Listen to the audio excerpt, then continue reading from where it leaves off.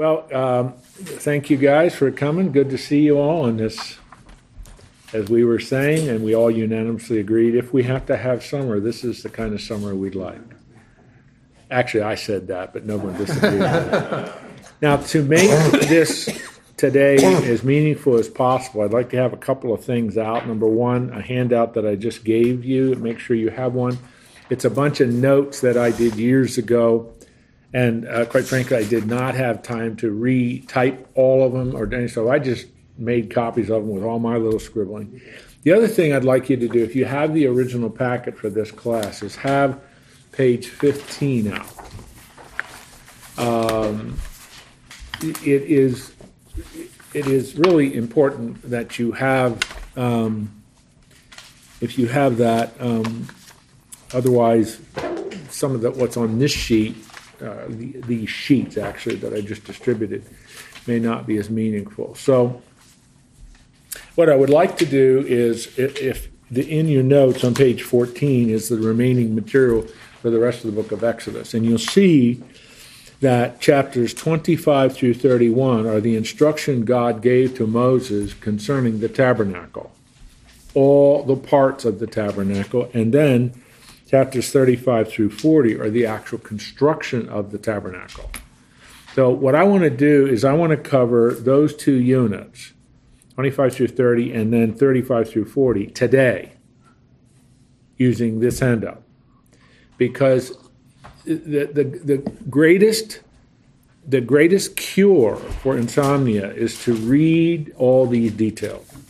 It's not that it isn't rich and it is really wonderful, but for us, we're not going to do that. It would be too time consuming and it would be hard. So what I've done is I prepared this handout, which again is something I did many, many years ago, and I have some notes written on it and so on.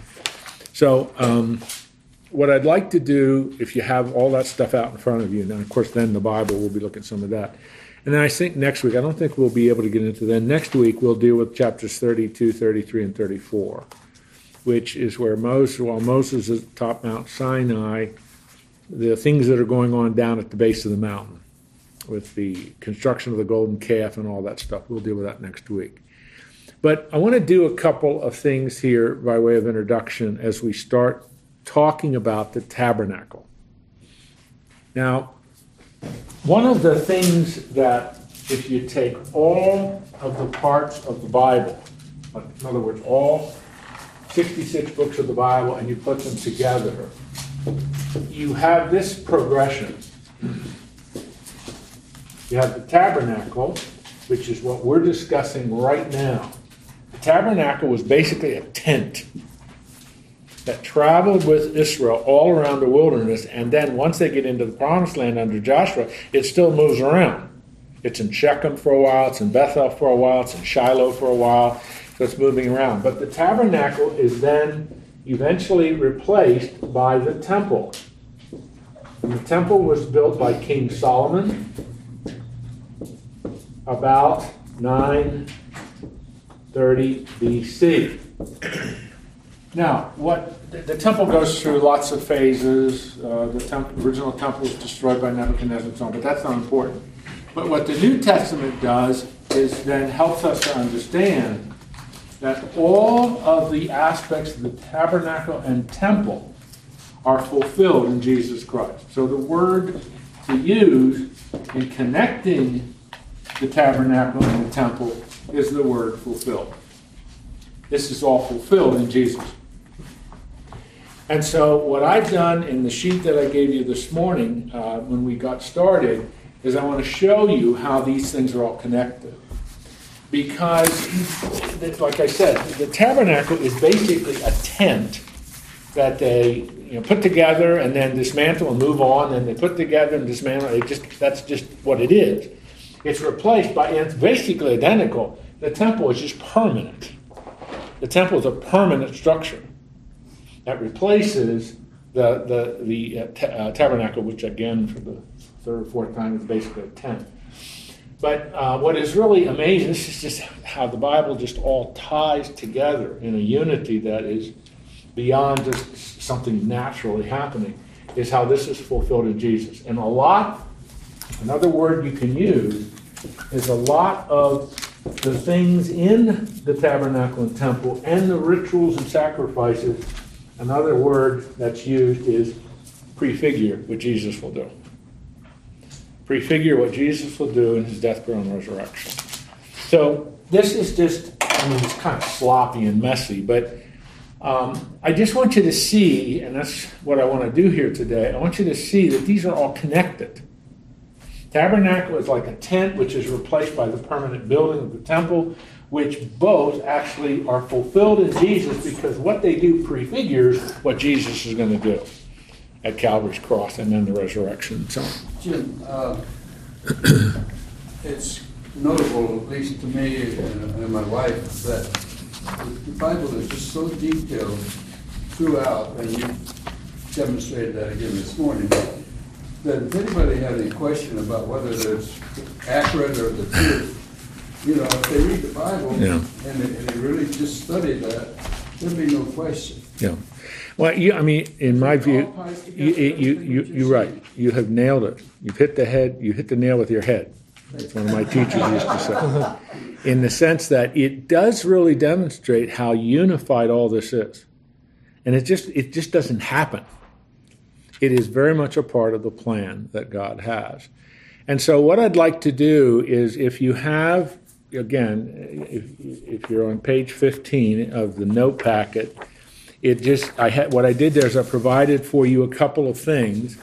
I provided for you a kind of a drawing of what the tabernacle and the court looked like. And then here are the measurements. And then this one is just like if it's a 100,000-foot view and you're looking down upon it, okay?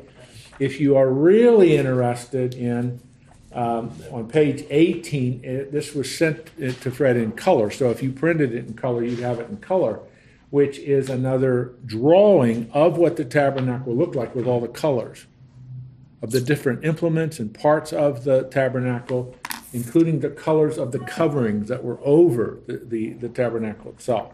And each part is symbolic of something. And that symbolism is both prefiguring and then fulfilled in Christ. So if you look at, if you just want to look at the drawing that's on page 15, you see, again, what I've said now about 5 times, the tabernacle is basically a tent with elaborate coverings over it in a court, and the measurements of the court are 150 feet by 75 feet. All I'm doing is just reading from this. And the tabernacle itself is 45 feet by 15 feet, and then there are parts, which we're going to look at in just a minute, parts in the tent, in the tabernacle itself, which is really where the very important ceremonies went on. The holy place, 30 by 15, and then the Holy of Holies, 15 by 15 feet, which is the most important part of the tabernacle, which we will talk about what that involved and so on. So if you look with me now at the material I gave you, what we're going to do is we're going to start from the inside out. Now, the tabernacle itself was symbolic. It symbolized for Israel, once Moses builds it, that's what chapters 25 through 31 tell us. God gives Moses the instructions. This is what I want you to do. I want you to build this and this and this and this. Here are the dimensions. This is what it looks like and so on. That's why we're not going to read it. If you're really interested, you can read it, even using the stuff that I've given you in this handout. But it symbolized something. It symbolized for them the presence of God among them.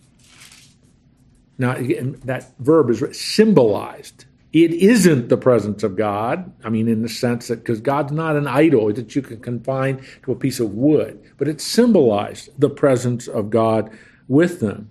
And it was a place where God would meet with the leaders of these people. Moses would meet with God. You will read this over and over and over again in Numbers, in Deuteronomy, and to some extent Leviticus. And Moses and Aaron went into the tent of meeting and talked with God. What's that mean, tent of meeting? It's a tabernacle. But it's also where the Levitical priests would go. And it also was kind of, I don't know how to say this, except it was the vital center of the theocracy Now, that should not be a new word to you. We've used that a number of times. But it was the center of the theocracy that God was establishing. And you will see once, well, you won't see because we don't cover that in study of Exodus. But if you would go on and study the book of Joshua, the book of Joshua tells us that as they went into the promised land, across the Jordan River, what goes ahead of them? The tabernacle, carried by the Levitical priests. And then wherever they camp, when they go across the Jordan, they immediately camp at a place called Gilgal. Immediately, the tabernacle is set up in the center, and then all the tribes, they would all pitch their tents in strategic locations around the tabernacle. And then, as they would go into battle, the tabernacle would not always, but often go ahead of them. And then once they're established, they would set up the tabernacle in a semi-permanent place called Shiloh, and then it would sometimes travel to Shechem, sometimes travel to Bethel, and so on. And then I'm fast-forwarding way ahead, but then when King David establishes the monarchy and unites it around Jerusalem, he will put on what today we would call Temple Mount, he will make that the place where the tabernacle is. But it's his son Solomon then who will dismantle the tabernacle and build the permanent temple. Exactly the same structure, except it's permanent. And all of that is, all that's going on here points to what Christ will do, which is what I want to do. When did the tent become a permanent structure? Was that with David? Yeah, with King David, yeah. Okay. Yeah. Well, in terms of being in a permanent place. Yeah. In Jerusalem, that's right. And then it would be replaced by the permanent building, which is made of stone and so on, which is the temple. But again, the temple, the tabernacle is like a tent, and it will be replaced with the same function, the same structure, the same measurements, basically, by the temple, which is a permanent building. Although it will be destroyed by Nebuchadnezzar, it's permanent. Did I catch that right? Did they take this tabernacle/tent with them everywhere? Everywhere they went. Absolutely. As they are traveling around in the wilderness wanderings, set it up every night. That's exactly what they do. Mm-hmm. And it is an elaborate procedure how they are to take it apart and then put it back together. And the Levitical priests are the ones in charge of all this. It's their responsibility to carry, as you'll see in a minute, most importantly, carry the Ark of the Covenant, which we'll talk about in just a minute. Did I see, Rob? Yeah. Forgive my tardiness, but I think I've got it here, that the tabernacle then implies a temporary structure. And looking at No question. It was understood by them, understood by Moses, that it was temporary, but that temporary nature goes for 500 years. Right. till But is that because they were nomadic people? They needed a structure they could take with them? Well, yes, in terms of their movement from Sinai into the Promised Land. And then once the conquest is over on Joshua, which takes 7 years, then they settle down. They get their permanent land grants, they settle down, they make Shiloh kind of the religious center, and then it doesn't move anymore. So to a degree, it is because of the nomadic wanderings, because just till they get the Promised Land and conquer it and so on. But then it is no longer to be moving around, to be one place, and they go there to worship. Go there to do the sacrifices. I'm thinking of the Mormon tabernacle, which is where you go if you visit the Mormon temple. In Salt Lake City, yeah. Inside, but you can visit the tabernacle, and that's been there for a number of years. Mm-hmm. There's also one in Lancaster County. I'm from Lancaster. In Lancaster County, right outside of Lancaster, the city along Route 30, the Mennonite Foundation and Museum there has built a tabernacle to scale, exactly like we're looking at. It's kind of neat to visit, though. There's several of those all over the country in different places where you can see. All right, let's take a look now. Using the sheet that I gave you, what I want you to have here in your view now is, I know I keep showing you, but it's all on one page. This is like 100,000-foot view. That's not. But, you're looking down upon, this is the inside of the tabernacle now, okay? Here's the tent and all that. Now, this is the inside of it. And I want you to notice, we're going to follow this in terms of the the sheet that I gave you. The Holy of Holies, then we're going to talk about the holy place, and then we're going to talk about the ark. Okay? And so just kind of eyes are just going to have to go from one to another. But since I can't use PowerPoint slides, I can't put this elaborate presentation I have together, you have to use paper. And if you don't like it, tough. I don't know what else to say. So we're looking now, as we start, the most important part of the tabernacle, the holiest of all, the Holy of Holies. I won't read the directions there. You can see it. Its only contents were the Ark of the Covenant and its cover the mercy seat.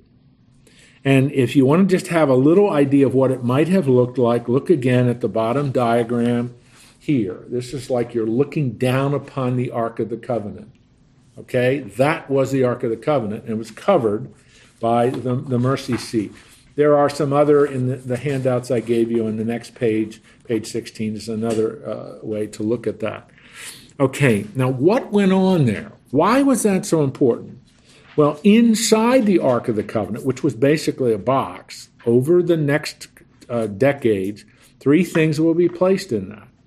The 10 Commandments, a pot of manna, and then the rod or the staff that Aaron had, which budded. It's that staff, the one that led them through the wilderness and so on. They would symbolize God's protection and care for them. But for now, that is not as important. What is really important is this is where the blood of the sacrifice on the Day of Atonement was sprinkled. This is basically when this occurred. I give you a bunch of references there that you can look up, both in terms of the practice and then how it symbolizes what Christ will do. On Yom Kippur, the Day of Atonement, I'm the high priest. Now, I know that takes an enormous imagination, but pretend I'm the high priest, okay? And I'm dressed in my priestly garments. I have the ephod on my chest. And what I do is we have had the sacrifice of the Lamb of God. And the blood of the Lamb has now been shed. I take a hyssop. Hyssop is a brush-like plant. I dip it in that blood, and I go into the Holy of Holies. This isn't the holy place. This isn't the outside. This is the most important place. And staring me as I enter that 4-inch thick curtain between the holy place and the Holy of Holies, I enter that. There's the mercy seat. And I sprinkle the blood on that mercy seat. And what does that mean? It's called the Day of Atonement. 1 day a year the high priest did it. It was only 1 day. They follow a lunar calendar. Every month had 30 days. So 1 day out of the year, the high priest would do that. Yom Kippur, the Day of Atonement. And remember, atonement means cover.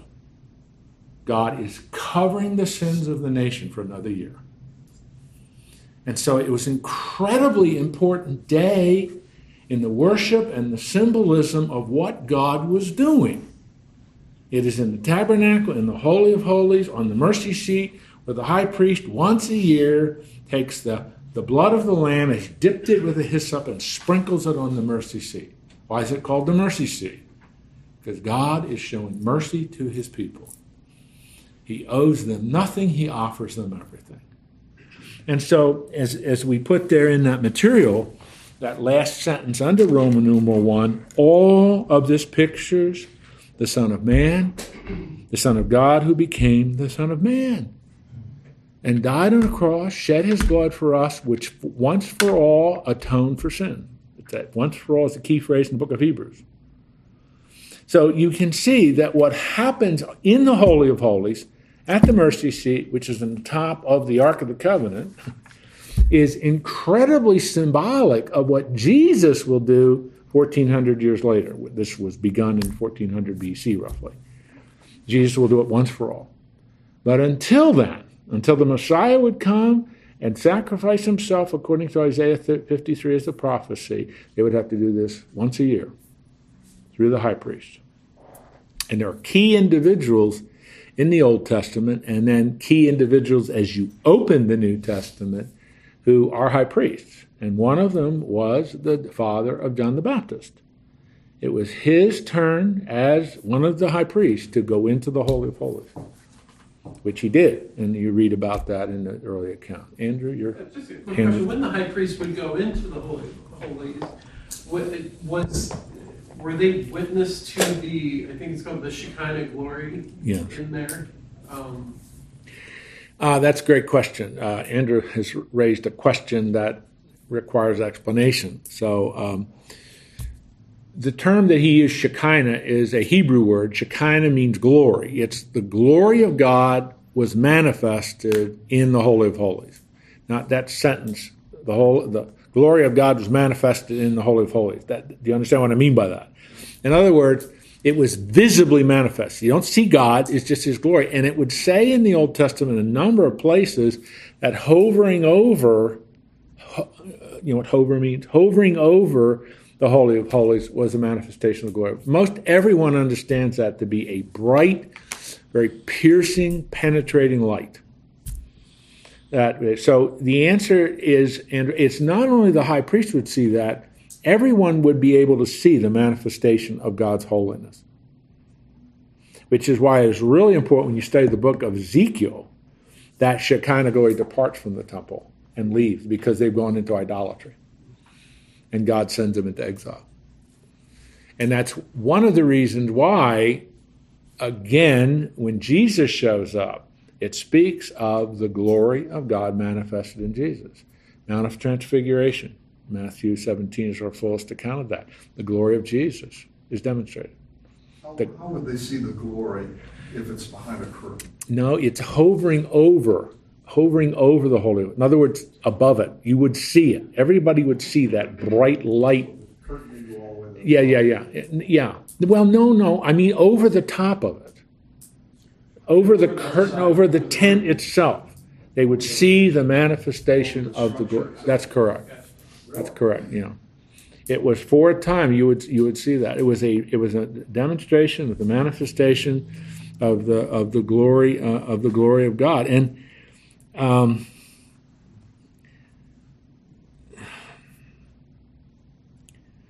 well, if you look at chapter 40, verse 35 of this book, you see an illustration of that. So Fred, the only one turning to it, but if you find it, just 40:35, chapter 40, verse 35, I'm pretty sure that's where it is. It says that Moses was not able to enter the tent of the meeting because the cloud had settled on it, and the glory of the Lord filled the tabernacle. There you go. Okay. Glory of the Lord fills it, manifests it. And from there on out, that Shekinah will be manifested, will be shown. It's hard because you don't have a detailed description of it in the Bible. But, I mean, here's what the Shekinah looked like. It had this dimensions. It was this large. We don't have that. But it almost always is understood as a bright, piercing light that you could see. It would be manifesting the presence of the glory of God. And that's why when you read Isaiah 6, you read Matthew 17, where the glory of God is described, or Revelation chapter 1, where the glory of God is described in Christ. They're just using metaphors and similes to describe it. It's like this, it's like this, it's like this. Because to try to describe it in human terms is extremely difficult. Fred. That word cloud, we think of cloud as being dark, but this was bright. Just the opposite. That's the understanding of that. Yeah, that's right. Mm-hmm. And then when the high priest sprinkled the blood on the mercy seat, was that for the past year's sin or the future year's sin going forward? That's a good question. It is usually understood as the sins of this past year are now covered again, so that you begin fresh, so to speak. You begin the new year with sins now taken care of. In Hebrew, it's Yom Kippur, which is of all days in the religious calendar of Israel. And still today, that's true in 2017. It's the most important day on the calendar. And you might remember this. Those of you, I'm the oldest one in this room, so I'm maybe the only one that remembers it. But in 1973, when Egypt and Syria launched an attack of Israel, what day did they launch it on? Yom Kippur. The day of the year when Israel would most likely have its guard down, and they did. They got caught off guard by that. And eventually that would turn into be a victory for them. But so they were very, they meaning Egypt and Syria, were very strategic in attacking Israel on that day. Okay, so that, if you read in the book of Hebrews, and there are just so many references you could go to, but in the book of Hebrews helps us to understand that Jesus both prefigures and fulfills the atoning work for sin of God. And it's the Holy of Holies. So this is the most important part of the tabernacle. Then number 2 is the holy place, which you can look at on the bottom diagram on page 15. Again, looking at it if you're looking above it. This is where the priests served God and the people daily. And there were 3 items in the holy place. Okay? 3, the golden altar of incense, the table of showbread, and the golden candlestick or lampstand. These were what separated the Holy of Holies that had a 4-inch wide curtain between it and the holy place. In the holy place, this is where the priest would do their work. You would have the table of showbread. Now, if you look at the map here, you would walk in. So the priest would walk in every day. They did every day. This isn't the high priest. These are the priests. Every day they'd walk in. To their right is the table of showbread. To their left is, and they show it as a menorah, which correctly is the lampstand. And then right against the thick veil that separated the holy place from the Holy of Holies was the altar of incense. And each one of those is really symbolic. And I want you to think with me about this. Jesus said, I am the bread of life. I am the light of the world. And the altar of incense always symbolized prayers. As the altar of incense, as the incense, that's the prayers going up before God. Ask of me in my name, and I will take it to the Father. Ask of me. So you can see Jesus, the symbolism of Jesus is quite powerful in the holy place. The daily work of the priest. They would go in and they would take the menorah or the lampstand and they would replace, because it would only burn for about 24 hours, they would replace the oil in the lampstand. And then light it again, it would burn for another 24 hours. They would place the showbread, which is an indication, it's just bread, unleavened bread, but to indicate how God makes provisions for daily bread. And the altar of incense symbolizes the prayer and communication and intimacy with God. Jesus fulfills all those, doesn't he? He's the bread of life, the light of the world, and ask of him, the Son, who's our intermediary. He's our high priest. He takes our petitions to the Father. I mean, it's just, I don't know about you, we don't get excited about biblical truth in this class, but this is, you really see the unity of what God's doing. He's showing to Israel, this is how you walk with me. This is how you walk with me. And then I just have an item on the Ark of the Covenant.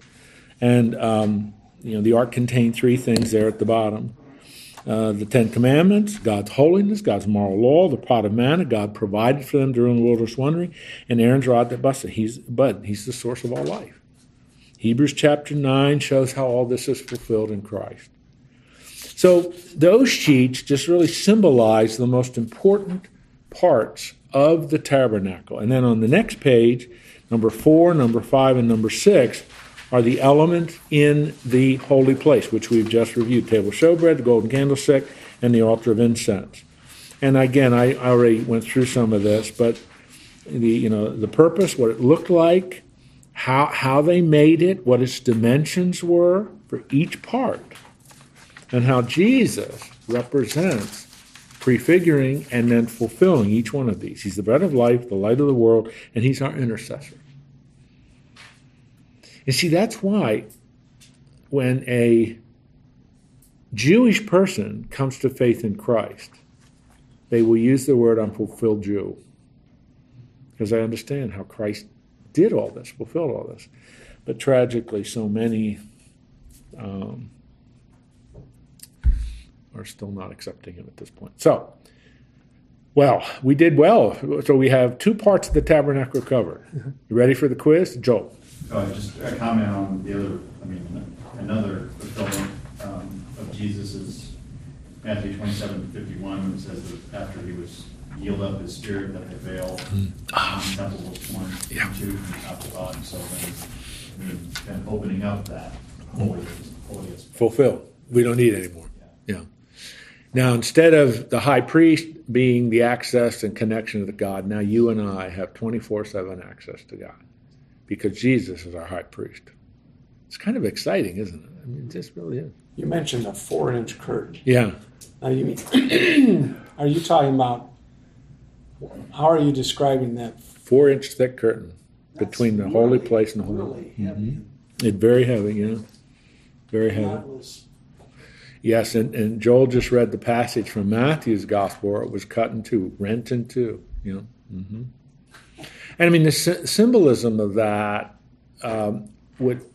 I just can't imagine how it didn't hit people. The symbolism of that in April of AD 33, which is when Jesus died, would have been unmistakable for what was going on, for anybody that's paying attention. Everything that had been prophesied in the Old Testament was fulfilled that day. And there's now access to God. You no longer it isn't that this system is bad or evil, it's just it's fulfilled. Its purpose is now done. Now we have access to the Lord. So, I mean, it really shows the integrity and interconnectedness and continuity between the Testaments, the Old and the New Testament, which is one of the reasons that studying this is so exciting. I never, ever put that together, that was what that meant. Yeah, well, You guys all did that. that's good. That's why you come to this class. That's good. Now it really makes the scriptures come alive. It really does. Okay, now we have the two major parts, the Holy of Holies and the Holy Place, and what's inside each part. Now let's go outside the Holy Place and the Holy of Holies and the court. And the dimensions of it are there in that one chart at the top.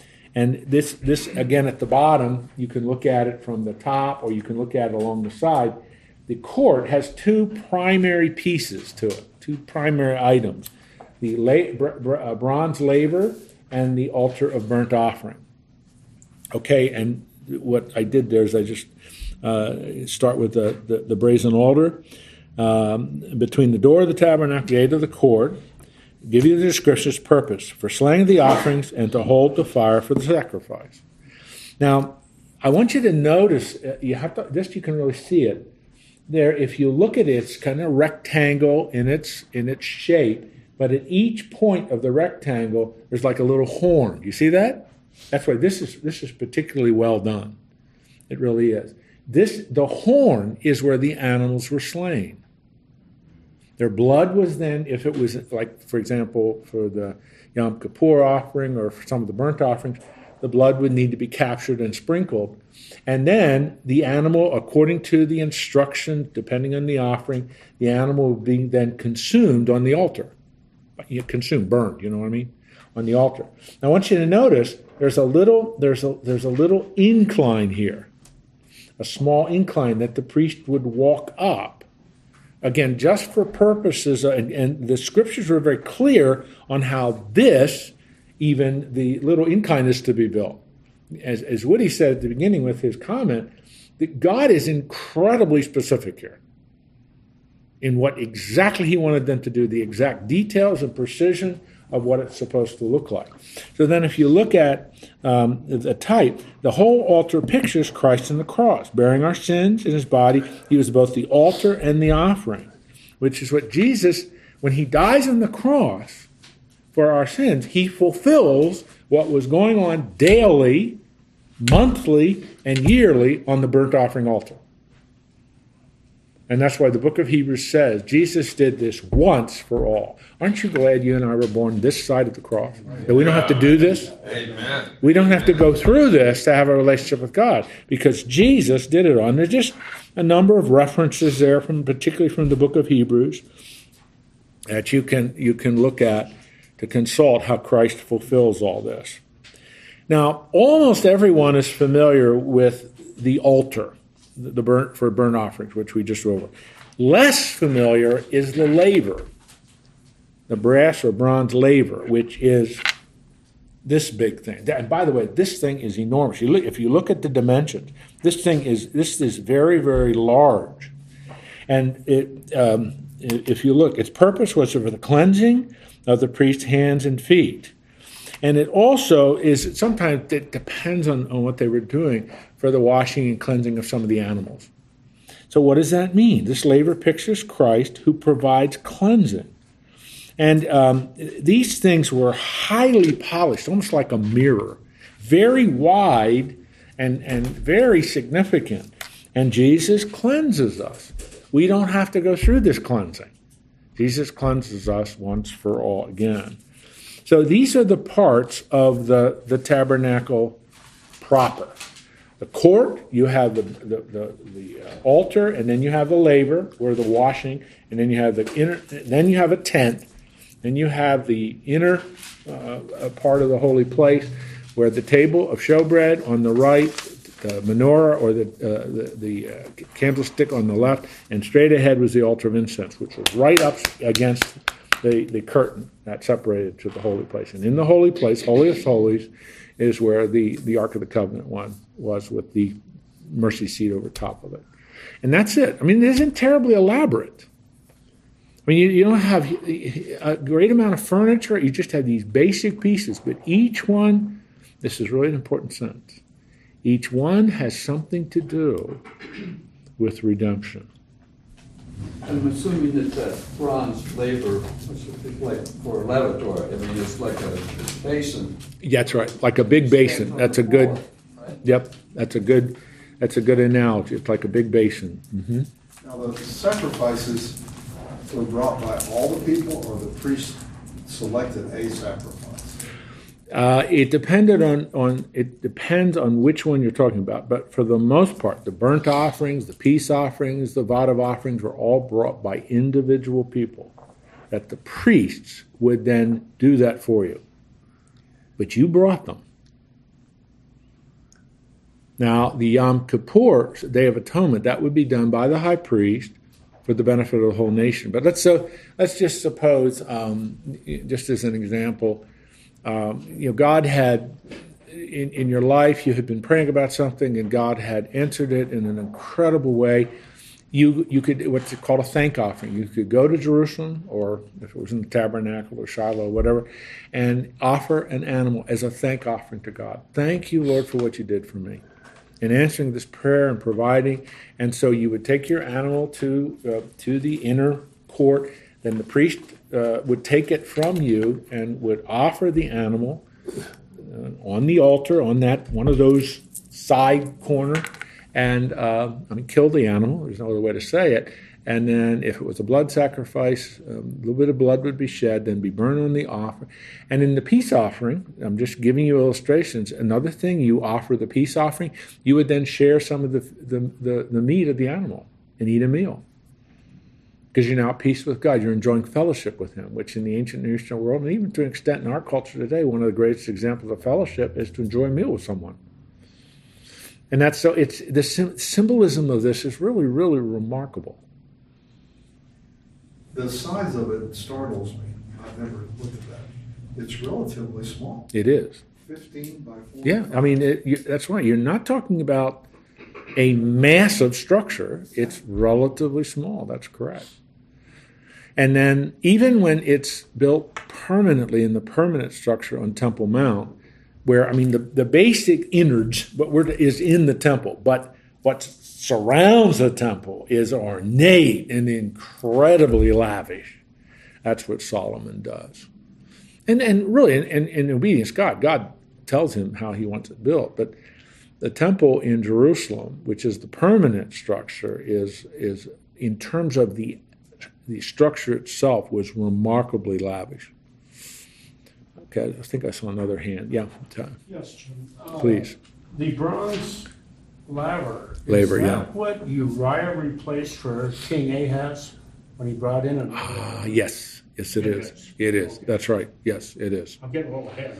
No, but you're right, and that's going to be one of the absurd things Israel will do as they get more and more apostate, particularly in the latter periods right before they go into exile, is they start bringing things from other religions and the Baals and other idols, and they bring them onto and be a part of the worship. So they're trying to worship Yahweh and also worship Baal in the same place. Well, as you know, if you've ever read the prophets, Isaiah, Jeremiah, or some of the minor prophets, God isn't real happy about that. And said, what's the 10 Commandments? The first commandment is, don't have any other gods before me. Don't mix worship with me with these foreign false gods. I'm not going to let you do that. And so, it's just the absurdity of what Israel tries to do as they get further into their history and get closer to the exile. Is that called syncretism? It is called syncretism, mixing of two. All right. What I did here, I gave you, you may find this too much, but I gave you a little bit of material on the Roman numeral number 9, I think it is, on the boards, which are always kind of fascinating to me, on the boards and the rings, and how God is very clear and very specific. But then even the coverings, Roman numeral 10. And if you look on the last page of the handout, which is a color drawing of what the tabernacle, it was very colorful. It would have been rather lovely to look at, actually. But you please notice there's an inner covering, a second covering, a third covering, and then the outside covering. The inner covering made of blue, purple, and scarlet linen. The second covering, white goat's hair. The third covering, ram skins dyed red. And then the outer covering was badger skin, which gave the appearance of brown, hiding the gray, which was for protection from the weather and so on. But you have these 4 layers, and in the color drawing on the last page of your packet, which I gave you when we started, there's an elaborate nature to that. It's both beautiful and elaborate. And then the outside, which is the court, it goes at the bottom of that page and to the top of the next page. You just see the measurings. It's about 150 feet by 75 feet, and the pillars that supported the basic structure, and then the gate. The gate is always to the east.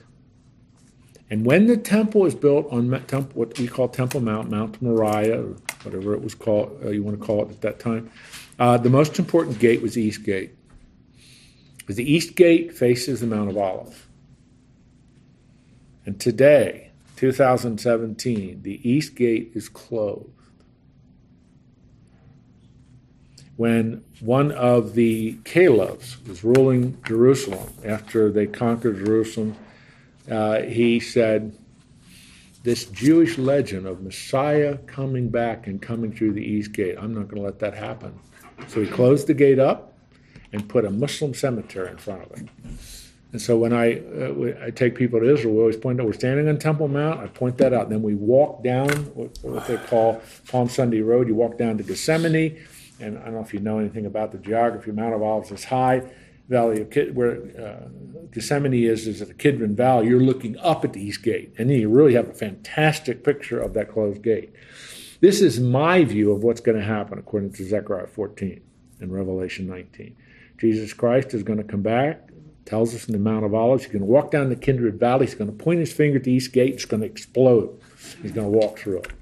That's not in the Bible, it is not there, but it tells us he's going to enter the East Gate. So, He'll walk right through that Muslim cemetery. oh, he'll walk right over. Will you be there?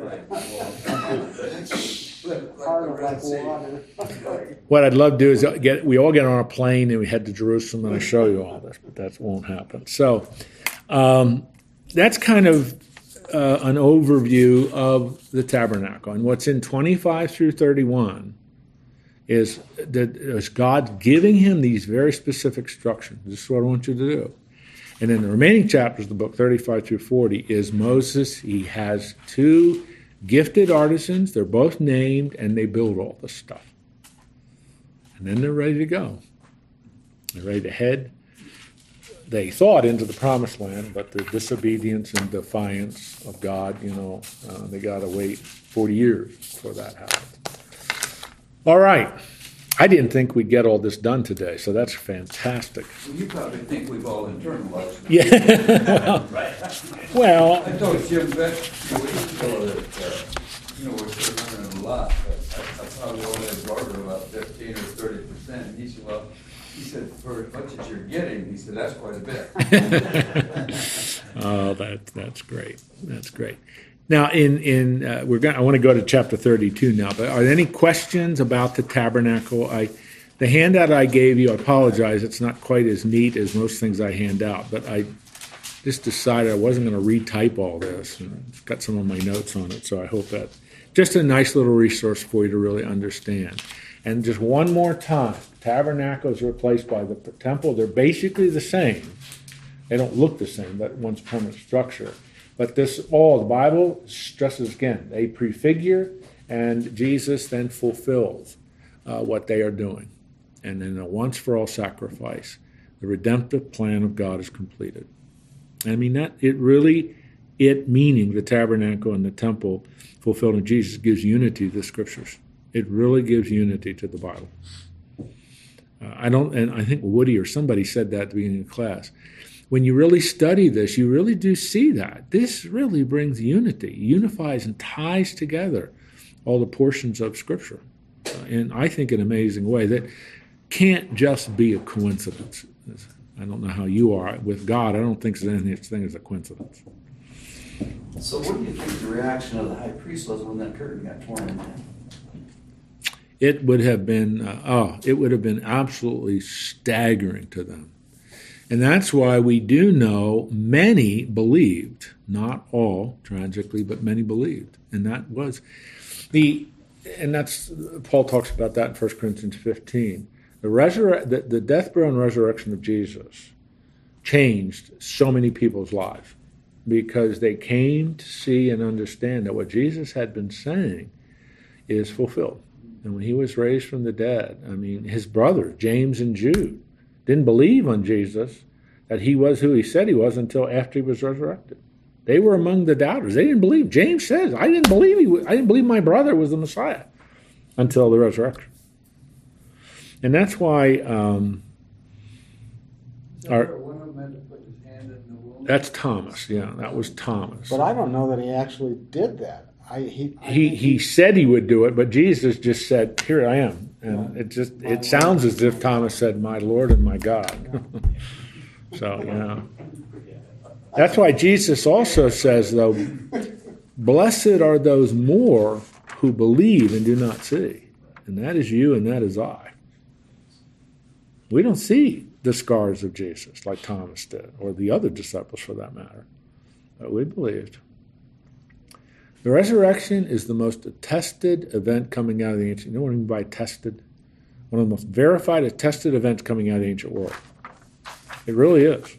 There's more evidence for the resurrection than there is that Julius Caesar lived. There's more evidence for that. But yet, how many people doubt the resurrection but believe in Julius Caesar? It's just that blindness to the things of God. So, all right, you are now successful students in your understanding of the tabernacle. So if I give you a quiz next week, kind of fill in the blank quiz, you'll get it right. You have to know all the measurements. When did they kind of lose track where the ark? It's kind of lost, isn't it? No, Well, Indiana Jones. unless you believe Indiana Jones found it, but no, with King Josiah. Josiah was a reformed king, basically, and it's really pretty near the conquest by Nebuchadnezzar. But with King Josiah is the last mentioning of the Ark of the Covenant. There is a segment, I don't think it's probably accurate, but there's a segment among Orthodox Jews who believe it's buried under Temple Mount. And see, the Muslims control Temple Mount. The Jews, when Israel conquered Temple Mount in 1967, the June War there, 1967, what they did was a very magnanimous act on their part. They said, we we are not going to shut off access for all other religions to Temple Mount. We'll allow Muslim, Christians, and Jews to worship. And we'll give control of Temple Mount to a Muslim foundation. It's called the Waqf, which is run by the government of Jordan. And they prohibit Israel from doing any excavations under Temple Mount. There are some people who believe that's where it is. I don't think that's conjecture. Almost everyone believes that it was destroyed at the time after King Josiah. It was destroyed and was never found and never used. I don't think Indiana Jones' story is right. A group of Ethiopian Jews believe, and there's a building down there near Addis Ababa where they say the Ark is.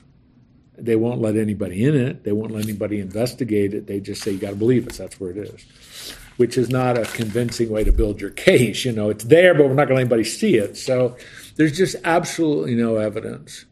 And I think if God wanted the Ark to be preserved, he would have ensured it. Because remember, to be blunt, the Ark is utterly irrelevant for you. And because of Jesus, it's utterly irrelevant. It has absolutely no meaning other than historical artifact. In terms of our faith, it has absolutely no meaning. So it's kind of like Noah's Ark, which, you know, that may be on Mount Ararat or some people, that frozen glacier up there. But I don't burn a lot of brain cells. I'm not going to contribute any significant amount of money to it because it doesn't matter in a way. Anyway, it's like Jesus said, you know, in the story of Lazarus and the rich man, you remember that in Luke's gospel? You know, no matter what I do, no matter what I send, people still won't believe. Because remember, Lazarus, or the rich man says, just send Lazarus back to tell my brothers. And what's Abraham say in that? Look, they have Moses and the prophets. It's not a question of the evidence. It's a question of the heart. The evidence is there. You have to choose whether you're going to believe or not. It's not a matter of that. It's the way it is with the resurrection. The issue isn't the evidence. The evidence is there. It's a matter of the heart. And people are going to respond to it or they're going to reject it. And that's why we're not responsible for people's decisions. Once we share Christ with them, it's up to them. That's right. It's not up and it's John 16. It is the Holy Spirit who convicts people of sin, righteousness, and judgment. It's the Holy Spirit's job. You and I are just to be faithful. What about David's city? Some people believe that that's the real location of Jerusalem. Oh, I don't have any doubt about that. I've been there a number of times. I don't have any doubt that it's called Zion. It's on that hill there. They found David's palace. I don't have any. If that's what you're saying, I don't have any doubt that they found that. Yeah, there's no doubt about it. It's really exciting. There's a lot going on there. Every time I go there, there's always something new they've discovered in those digs. I mean, you have to know the geography of that. But the city of David is a very small area south of Temple Mount. And Solomon built his great palace between the city of David and Temple Mount. That's where and they found that too. But where the excavations now that are showing where David's palace was, where the city of David was. And when you stand there, I've stood there many times, you look across the little village of Soan, that's where Bathsheba was. You have no, in any way, difficulty understanding how David looked across and saw her bathing on the roof. And you're just looking at it. Perfect shot, exactly. Now called the village of Soan. But it's, it really, when you're there, getting the urge. I said 2014 was going to be my last trip, but I keep thinking I got to go back one more time. So, but we'll see. So, John, the Ark is irrelevant to Christians, but it's still relevant to the Orthodox Jew.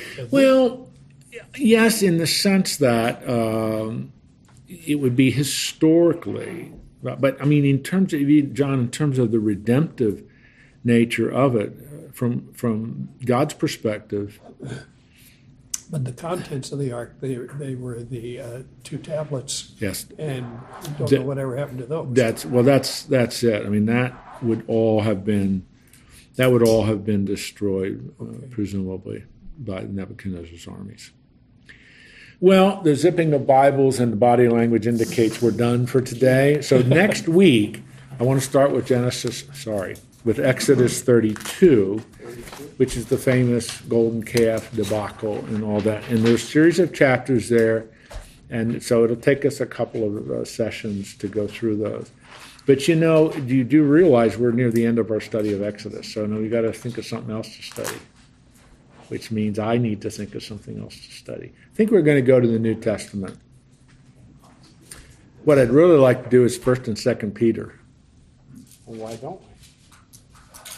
I'm going to introduce it with Jude and then 1st and 2nd Peter.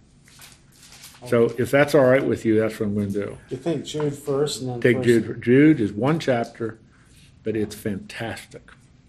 And then we'll do 1st and 2nd Peter. But I mean, we're not there yet, but that's kind of what it's coming up. I'd like to do. Is that all right? Even if it isn't all right, that's what we're going to do. So anyway, all right, let me pray here. Lord, thank you that there is unity to the Word of God. There's unity and continuity between the Old and the New Testament. But what links it together is the cross. It's where Jesus, what was prefigured in the tabernacle and temple, Holy of Holies, the mercy seat, the table of showbread, the menorah, the incense, all of that, when Jesus says, I am the bread of life, I am the light of the world, I am the intercessor, I am the high priest. Oh goodness, all of that is fulfilled, and we are thankful for that. Lord, thank you for each one of us. I think I'm accurate in saying this, that we were born this side of the cross, that we were able to take advantage of the finished work of Christ and apply it to our lives by faith. And now all of these majestic things we study about the tabernacle, we see how they truly were fulfilled in Christ. And we are just so thankful that there's unity, and when there's unity of the Bible like that, it gives us a greater reason to trust it, because it is the Word of God. It's declaring truth to us, and it builds our confidence and trust in you, because you are the God of the Bible. You are the God who is accomplishing your purposes throughout the history and throughout the world and in each one of our lives individually, because we are important to you, each one of us. We are part of your plan. We are part of what you're going to do, and we're going to be part of the population of heaven. And that's an exciting truth for each one of us, all because of what Christ did for us. So we praise him, we exalt his name, and we pray as we go into the rest of our day this Wednesday that you'll bless us, you'll use us, and may we represent you well. In Christ's name, amen. See you next week.